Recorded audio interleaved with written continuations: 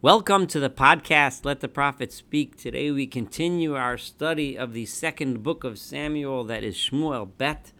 We are up to chapter 15, that is Perek Tet Vav. And we completed the last chapter where one might have thought that there was some kind of rapprochement between David and Avshalom.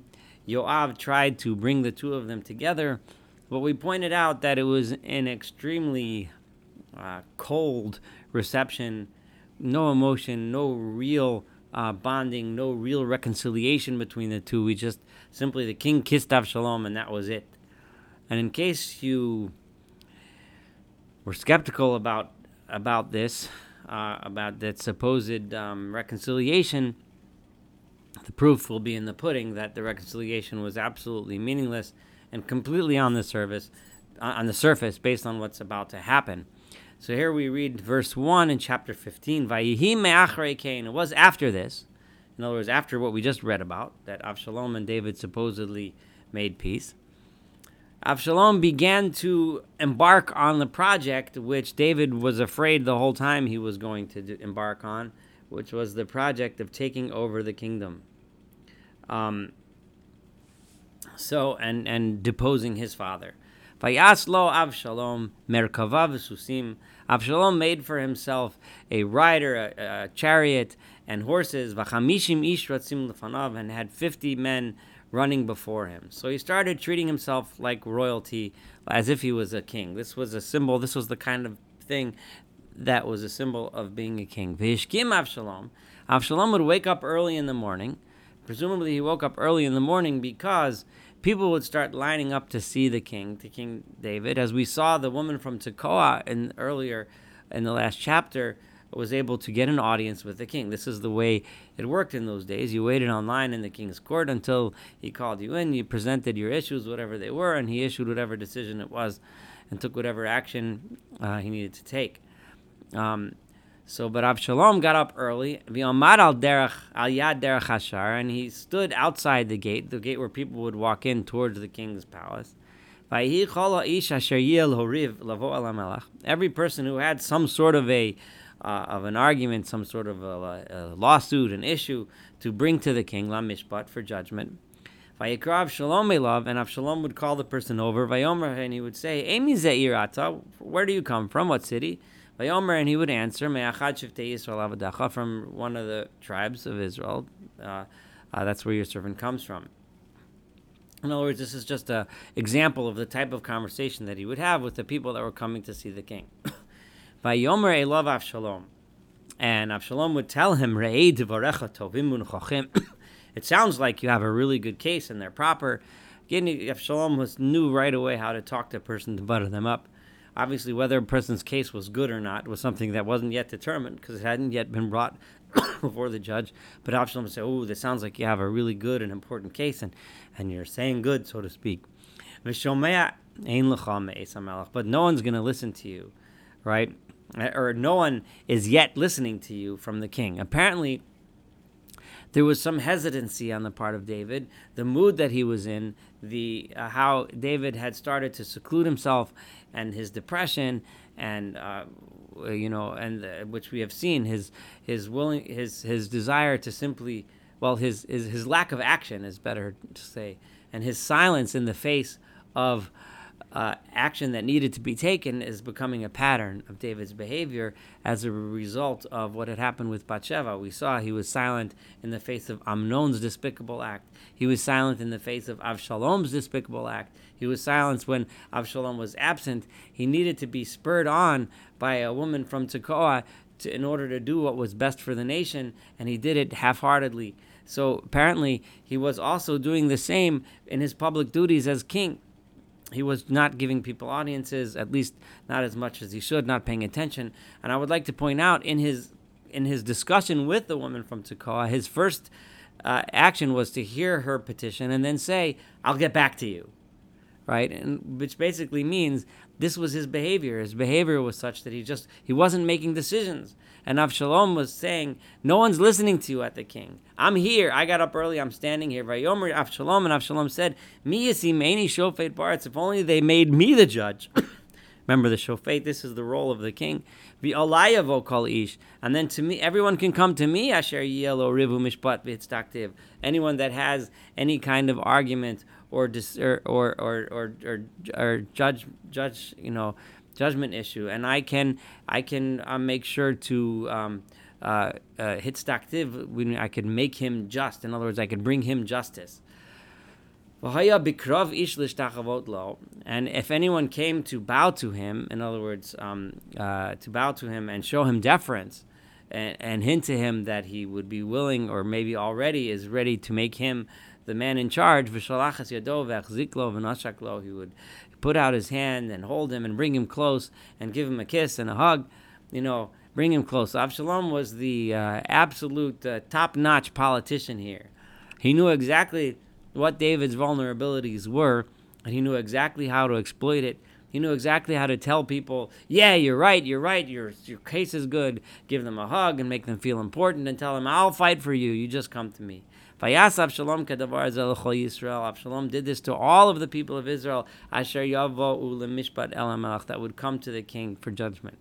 The king's giving judgment and giving audiences to the people was a crucial way that the king related to the people, and the king maintained his leadership over the people. People respected him because of this role that he played, and Avshalom is taking this, is bringing his opposition to the core of David's strength and taking that away.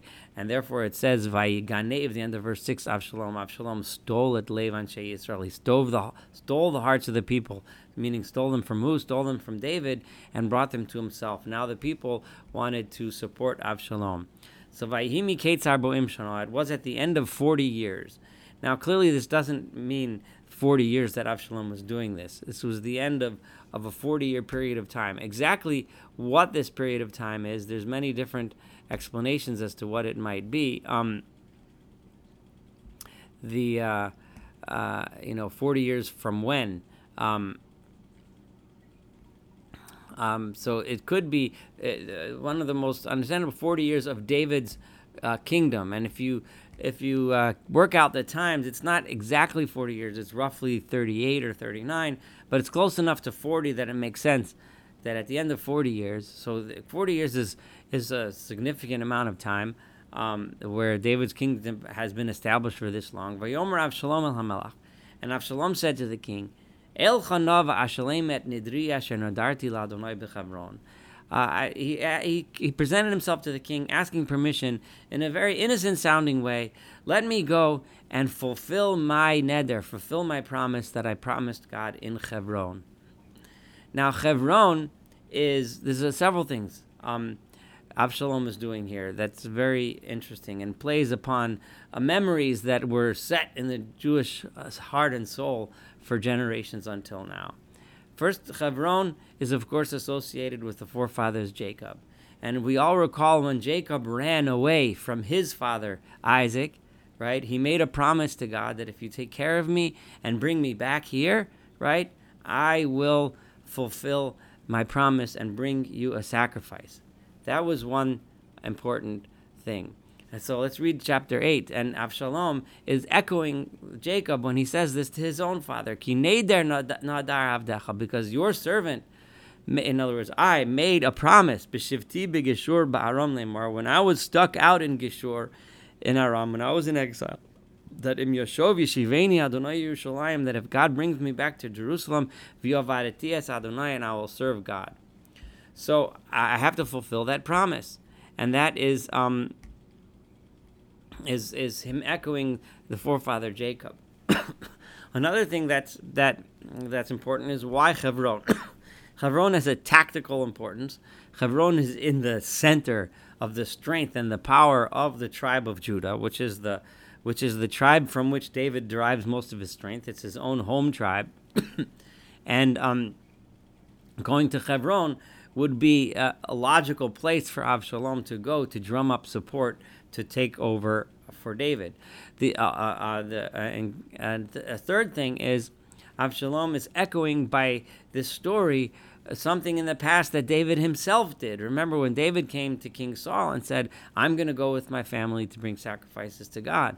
So these are things that have happened before. Avshalom is using a time-worn tactic here to go to another place and become king and crown himself king in that other place. A place where he can drum up support that's crucial to undermining David's base of support. But couching it in such a way that makes him sound all righteous and holy and special. So how could David refuse such a request? And therefore he says in verse 9, the king said to him, go in peace. So he got up and he went to Hebron. So he went with permission from the king and under the ruse of going to worship, going to pray to God, to thank God for saving him and bringing him back to Jerusalem, while his true purposes were much more nefarious than that which we're about to read. So we're continuing to read with verse 10 as we see I just want to remind everyone, we're continuing to see the unraveling of David's kingdom to the point where it's just about going to completely collapse. And all of this brought about by the sin with Bathsheba and its aftermath and the aftermath of the aftermath as it continues to spiral downward and downward and downward. Absalom sent messengers, or the word miraglim is often used as spies. B'chol Shiftei Yisrael. In other words, it gives you the sense by choosing that language instead of saying malachim or some other word. It uses miraglim to give us the idea that Avshalom was doing this in a bit of a surreptitious way to all the tribes, saying them. Kishamachem kol hashofar. When you hear the shofar sounding, v'amartem, then you should say Molach Avshalom b'Chevron. Avshalom became king in Hebron. Now remember, Hebron also, I forgot to mention before, is the place where David's kingdom started. For the first several years, Hebron was the capital. So again, it would make sense for Avshalom to use that as his base to start his being a kingdom. So in other words, when the shofar is sounded, then we're in. And he had his men set among all the tribes, ready to declare Avshalom the king. Vet Avshalom halchu masayim ish mirushalayim korim v'holchim letumam. He took with him 200 men going innocently. V'lo yadu chol davar. They did not know.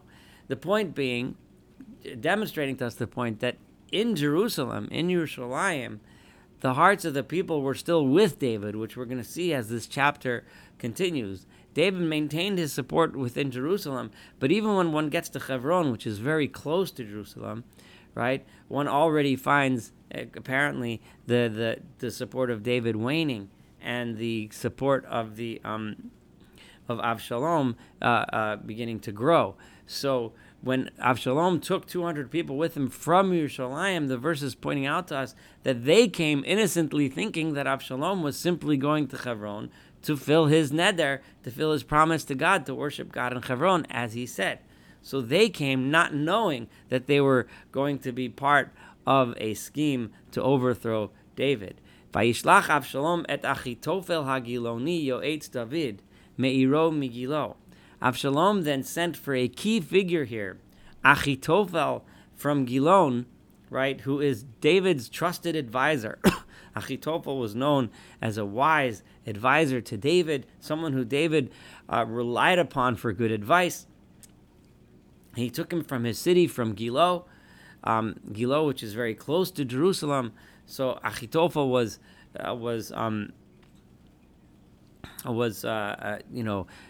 remained kind of on the edge. We also know that it's most likely that Achitophel was the grandfather of Bathsheba.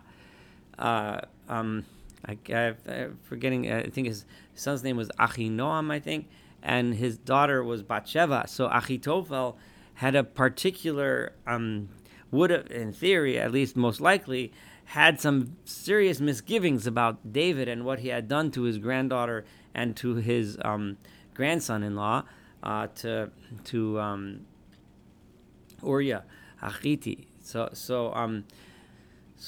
by Avshalom realized that Achitophel would therefore be a potential, really important potential ally for him, and that he can exploit Achitophel's likely anger at David, and in order to bring Achitophel to his side. So this is again a very wise political move on the part of Avshalom, and this is going to play out in interesting ways, as we'll see as we read through the story of Avshalom's rebellion.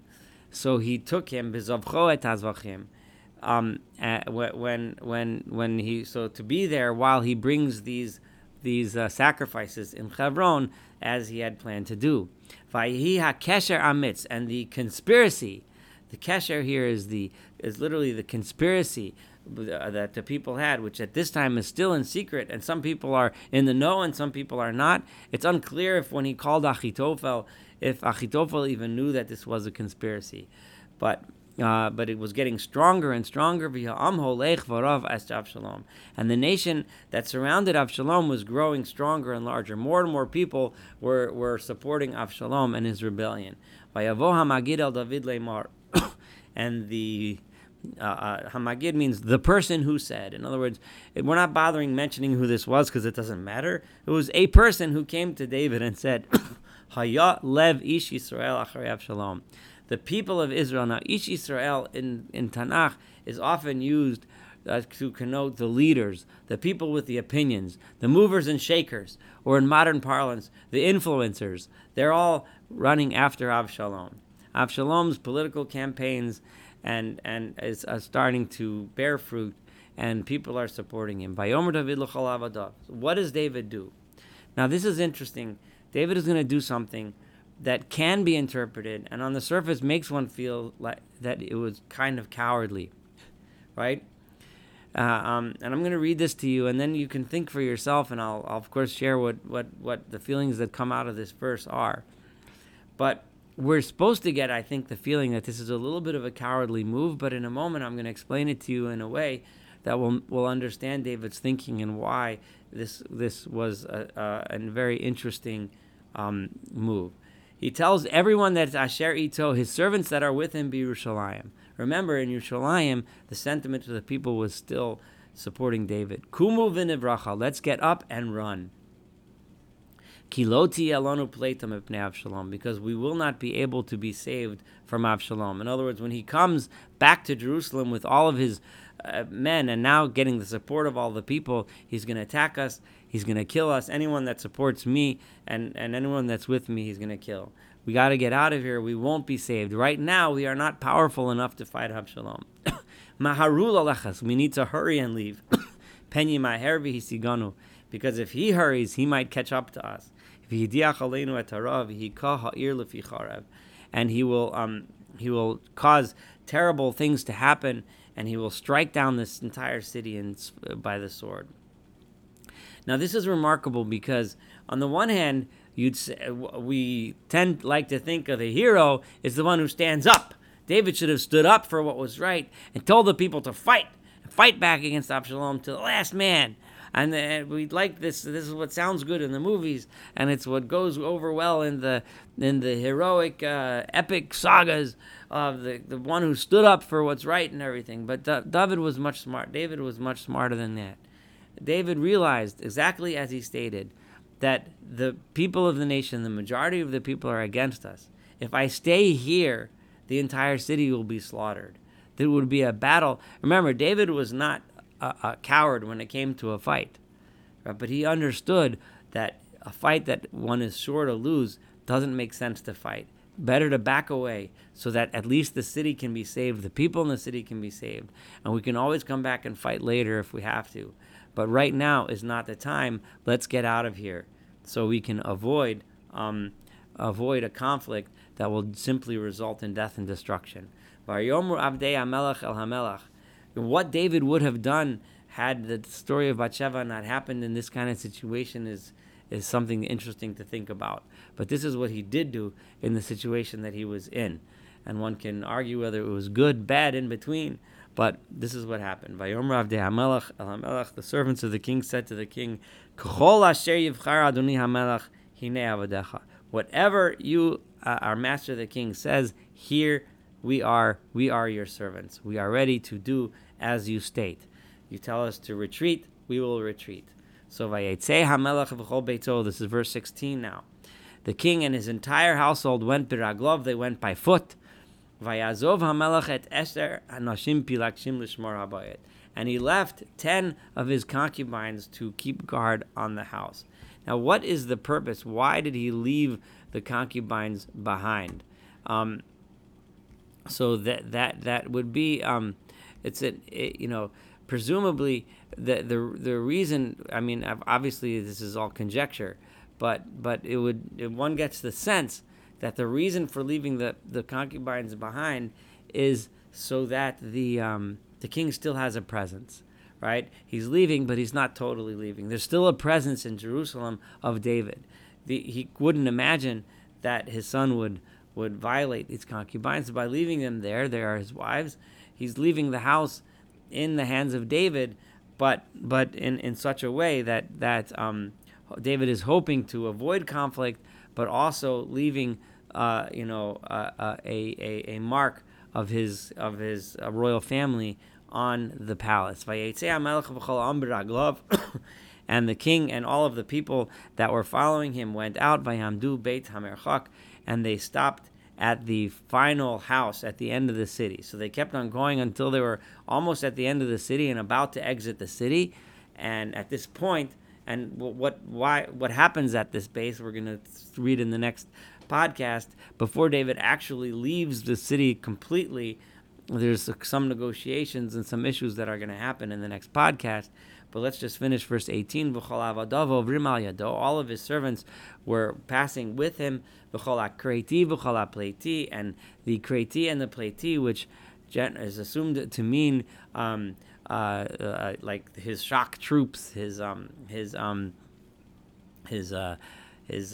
royal guard. The kreti and the pleti would be the high level guard of the king's guard. V'chol hagitim, and all of the Gittites.